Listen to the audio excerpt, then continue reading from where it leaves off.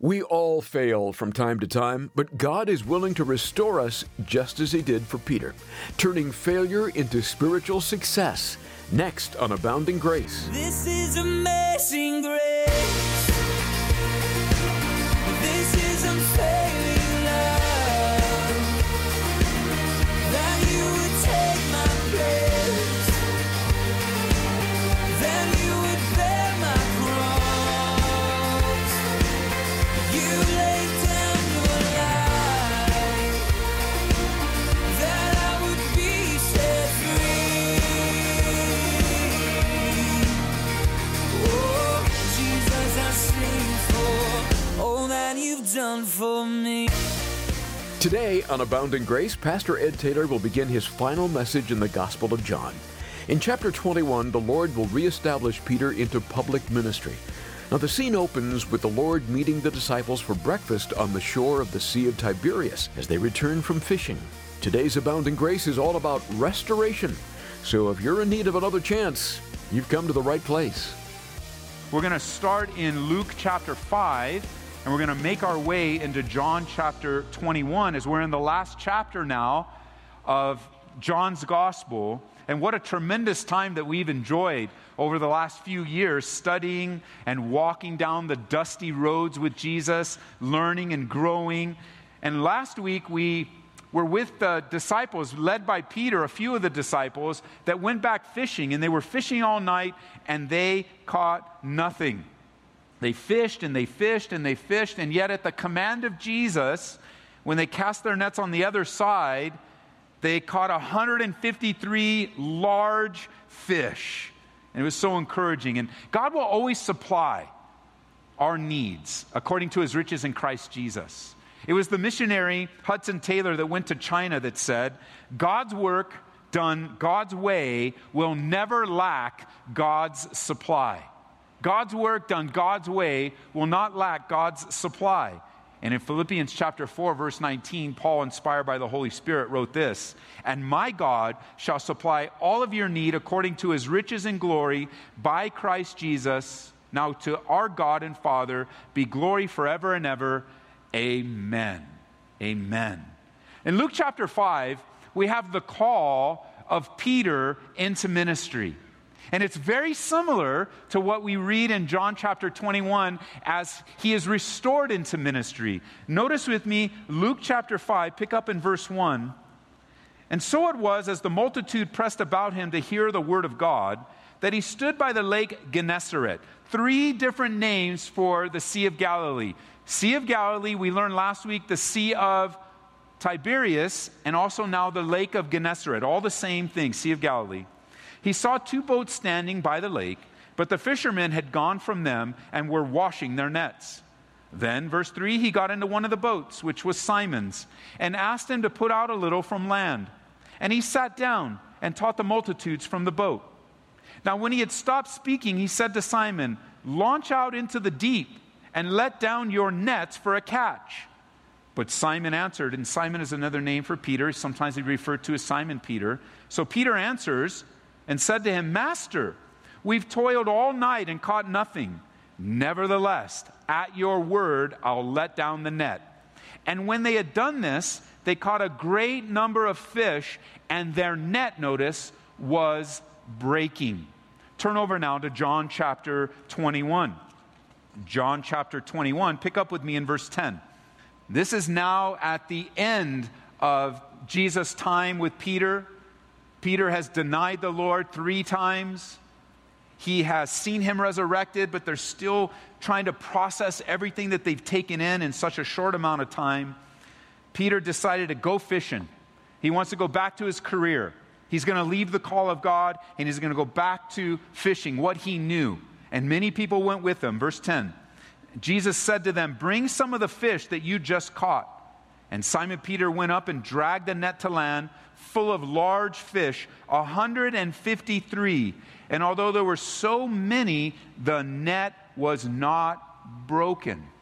At the beginning of Peter's call into ministry, his call to no longer be a fisherman, but to be a fisher of men, Jesus sends him out and says, Put down your net in the deep. And he catches a big catch, comes in, and the net's breaking. Now, at the end of his life, at the end of, I should say, right before the ascension of Jesus Christ, at the end of the ministry of Jesus on the earth, as Peter's going to be recommissioned and restored, now we have an instance where they're bringing in fish and the net doesn't break. Now, I want to bring out something that Pastor John Corson brought out in his commentary that I thought was so cool. Such a distinction that we didn't touch on last week. In Luke 5, the catch had broken nets, and it was the beginning of Peter's evangelistic ministry. And so the broken nets really do become a picture of evangelism, and I'll show you how. So many get caught with the gospel. So many hear the message, and so many respond to the message, and yet the net breaks. Not everyone that responds to the gospel is truly going to continue on with the faith.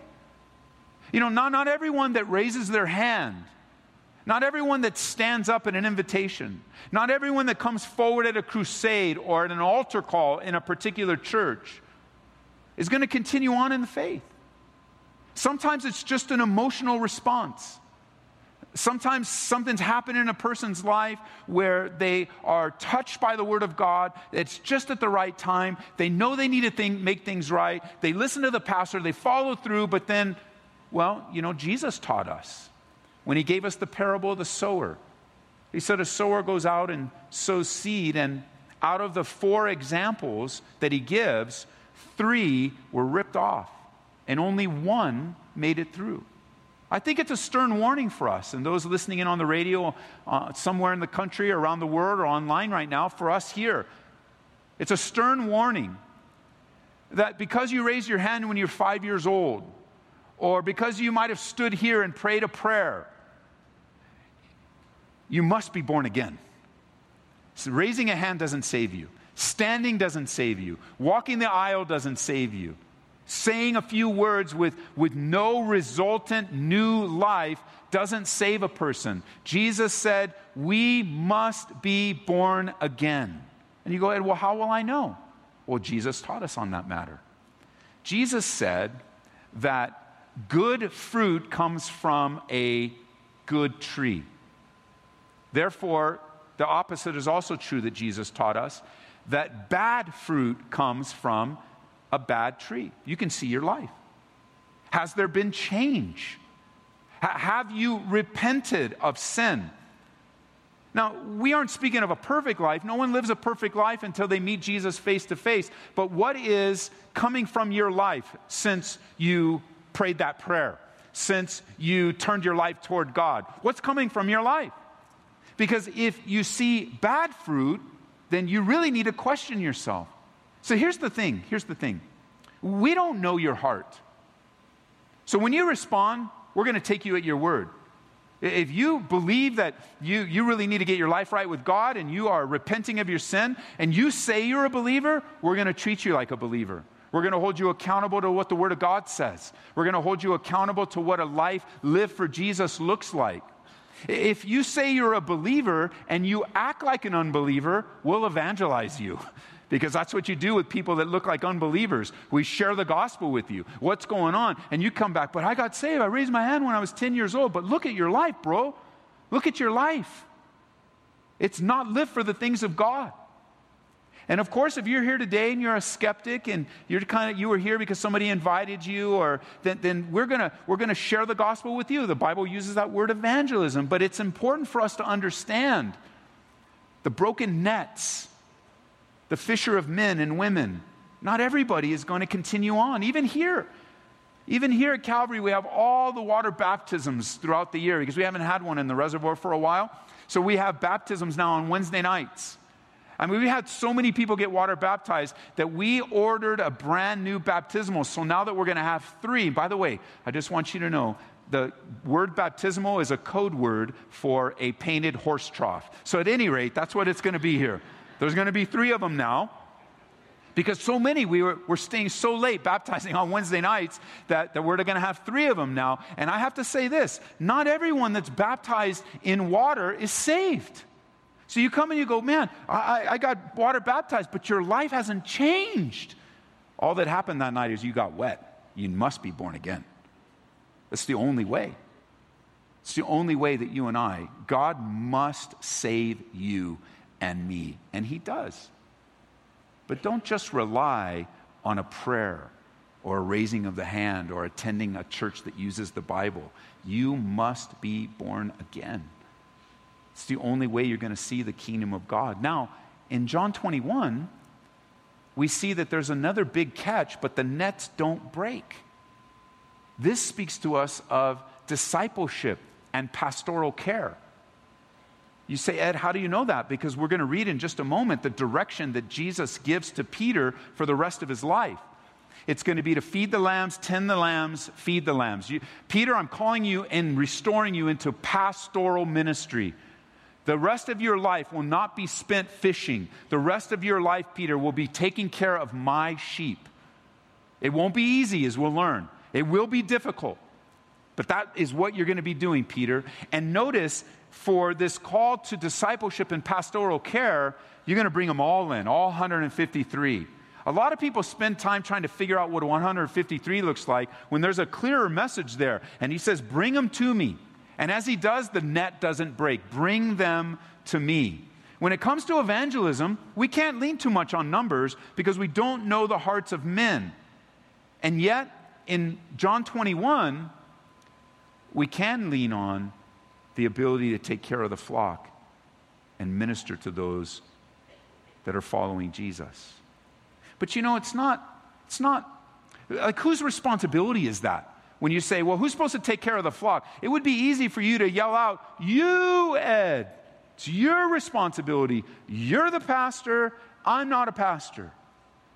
And in some sense, that would be a correct answer, but it's not the right answer. Who's to take care of the flock of God? It's not you. It's not your responsibility, Ed, but rather it's our responsibility, church. It's our responsibility.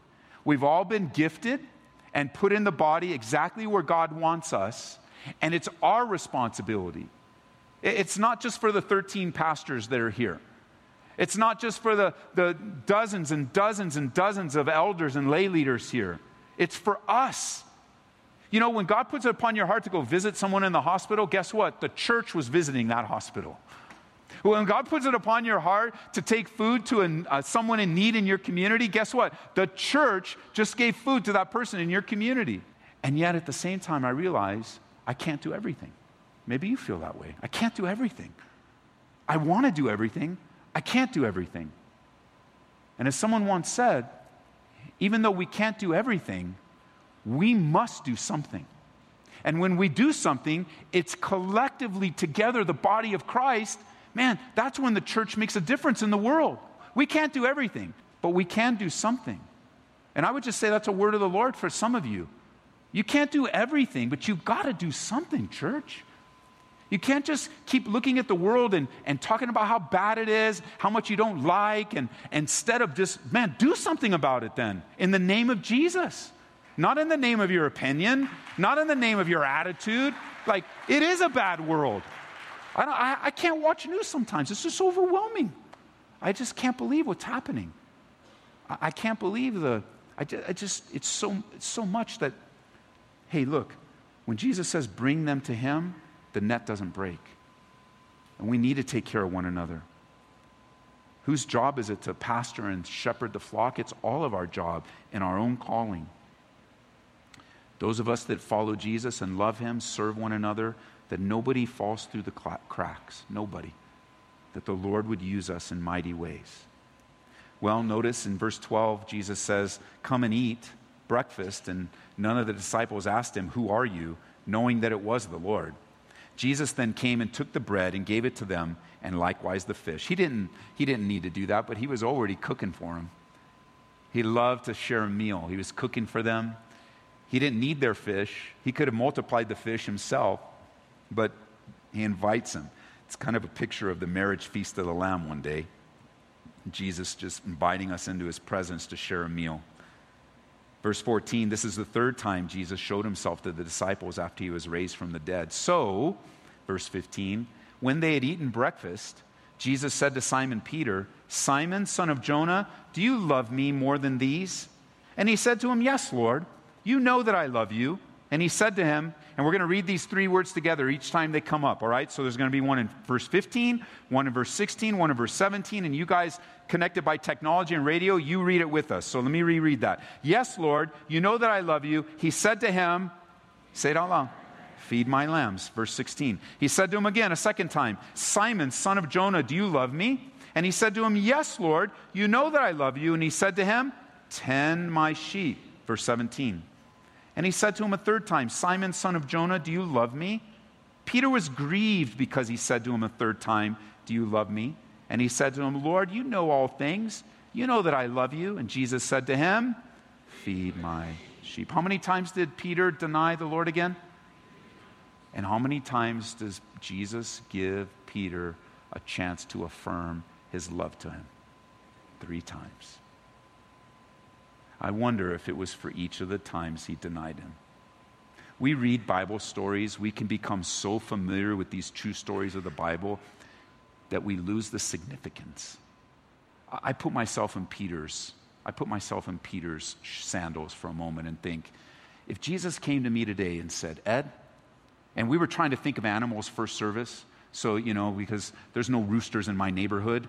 I think they're against the association or something, but you can't have roosters. So what kind of things make noise? And so we had all kinds of people say, "Dogs." No, dogs isn't going to work. I thought of cats that are eaten by dogs, so that was an option. But what I was thinking is in our neighborhood, there's open space far away, and you can hear the coyotes, like nasty noise. So I was thinking, Jesus came to me and said, "Ed, by the time you hear the crazy noise of the coyotes tonight, you'll deny me 3 times. Do you know what my response would be? No way. I really believe that. There's just no way, Lord. I mean, I know I'm weak, and I know I had issues, but to deny you 3 times? And I could even think, if all of Calvary Aurora denies you, I'll never deny you, Lord. And I believe Peter was like legit. I know God was revealing pride in his life, and if I was ever to say something, all Calvary would deny you, that would be very prideful of me. So I know that God is revealing, but I think he believed it completely. I think he was dedicated to follow. I believe he was not going to be, I believe he wasn't going to be in any way persuaded to deny Jesus, except that he didn't really even know himself, did he? And the weakness of his own flesh. So that the denial that Peter has here is probably the biggest failure of his life. I've had a few failures in my life. Heavy burdens to carry. Things that you wish you would never have done. Both as an unbeliever and as a believer. And you just carry, failure is a hard thing to deal with, especially when you knew better. The enemy loves to throw seeds of condemnation, of accusation. And can you imagine how Peter's been feeling this whole time? Having to deal with his own failure, having to think of the betrayal, having to think of his abandonment of Jesus in his deepest, and he failed. He didn't fail when he was under some kind of torture. He didn't fail and deny the Lord when he had somebody twisting his arm and in front of some king where he was afraid and nervous. He was just around the fire and there was a little servant girl there. That's where he denied. And he has run to the tomb, and he has seen the risen, but they don't quite understand what's going on. And Peter doesn't know where he stands. He doesn't know where he's going to, the last thing in Peter's mind is, I'm a failure. And that's why I think he just says, I'm going back fishing. Who am I to be used of God? I'm just going to go back fishing. I'm going to go back to my career. And yet Jesus comes to him, cooks him a meal, draws him close, calls him in from the Sea of Galilee, and he says, "Peter, do you love me?" If you guys like to write in your Bible, circle the word. Well, you can just write next to it. In verse 15, the word love is the word agape. It's probably a verb form, agape, but that's how we learn agape. It is the love that's described as supernatural that comes from God to us. the picture and description of love that you find for agape is 1 Corinthians chapter 13. It's the kind of self-sacrificial love that one gives for another, expecting nothing in return. So I asked, do you agape? Do you love me with the love of the Father? And he says, of course I do. You know that. Well, then feed my lambs. Verse 16, he asks him again. The word for love in verse 16, same thing, agape. Do you love me, Peter, with the love from the Father? Like, do you love me with a supernatural love? And Peter says yes. But in verse 17, he changes the word. In verse 17, it's the word phileo when it comes to love, where we get our English word Philadelphia. It speaks of a brotherly love, but much more than that. It also speaks of a family love, that committed love that's within a family. The kind of love that you don't give up on one another. The kind of love that you stand strong with one another. And by the way, you Bible students, if you want to study something interesting, many times the relational aspect of love between your Father in heaven and you is actually described as phileo. The kind of love that a dad has for his kids. That deep love that you would do anything. It's relational. Now, many Bible commentators will look at this and say, well, what Jesus is doing with Peter is he's taking it down a notch so that he can affirm that kind of love. And I can see that, but I don't think that's completely all that Jesus is doing here. Jesus is drawing out for him the kind of tether of love that he's going to need. He's going to need both agape love, and he's also going to need phileo love to fulfill his calling. And the same is true for us. As a church family, we aren't going to make it without the agape love of God and the phileo love of God among us. That we might first experience the love of God and then begin to stick it out with one another no matter what. Phileo, it's deep. It's a deep love. It is, and you can see like Peter's wrestling. He's grieved. You would think it would be going up, don't you? Yes, I love you. Yes, I love you. But it's actually going down. Yes, I love you. Yes, I love you. Yes, I know what I did. Yes. Of course I love you, Jesus. You're everything to me. If you let him, that's how God will turn your failure into spiritual success and draw you closer to him. Thanks for listening to Abounding Grace with Pastor Ed Taylor and our final study in the Gospel of John. You can hear these radio programs on our website anytime at aboundinggraceradio.com. Another way to go and grow in the Word is by downloading our app. Search for Ed Taylor. This is a great way for you to take in the Word of God wherever you might be. Look for our podcast, too, wherever you get your podcasts. Well, Pastor Ed, would you tell our listeners a bit about our pick of the month here in January? Well, you know, Larry, in January, we like to point people to the Lord, while this is a time of, getting healthy and resolutions and going back to the gym and all sorts of things. And to that we say yes and amen. The real need is to get our eyes on the Lord. And so I picked a book, How to Break a Stubborn Habit, so that you might learn to submit your habits to the Lord. Erwin Lutzer does such a great job in this book. It's on our discipleship reading list. So this is a familiar pick. We've had it before. But he goes on to talk about the 3 essential ground rules you must accept to truly change. He also talks about the secret to dismissing tempting thoughts rather than rehearsing them. And then he shares and teaches us the roles of God, Satan, and our loved ones in our success or failure. So there's a lot of talk about resolutions. And this book says if you've resolved to break a stubborn habit, then discover the grace and courage and wisdom that will help make it happen. It's an essential for your library. Please get it. It's blessed me personally. It's one of those books I like to reread regularly. I noticed here on the Amazon page, it says 250,000 copies sold. And this is just one of those resources that will help you. Get it, whether you support our ministry, you get it somewhere else, get it so that you might grow in God's grace.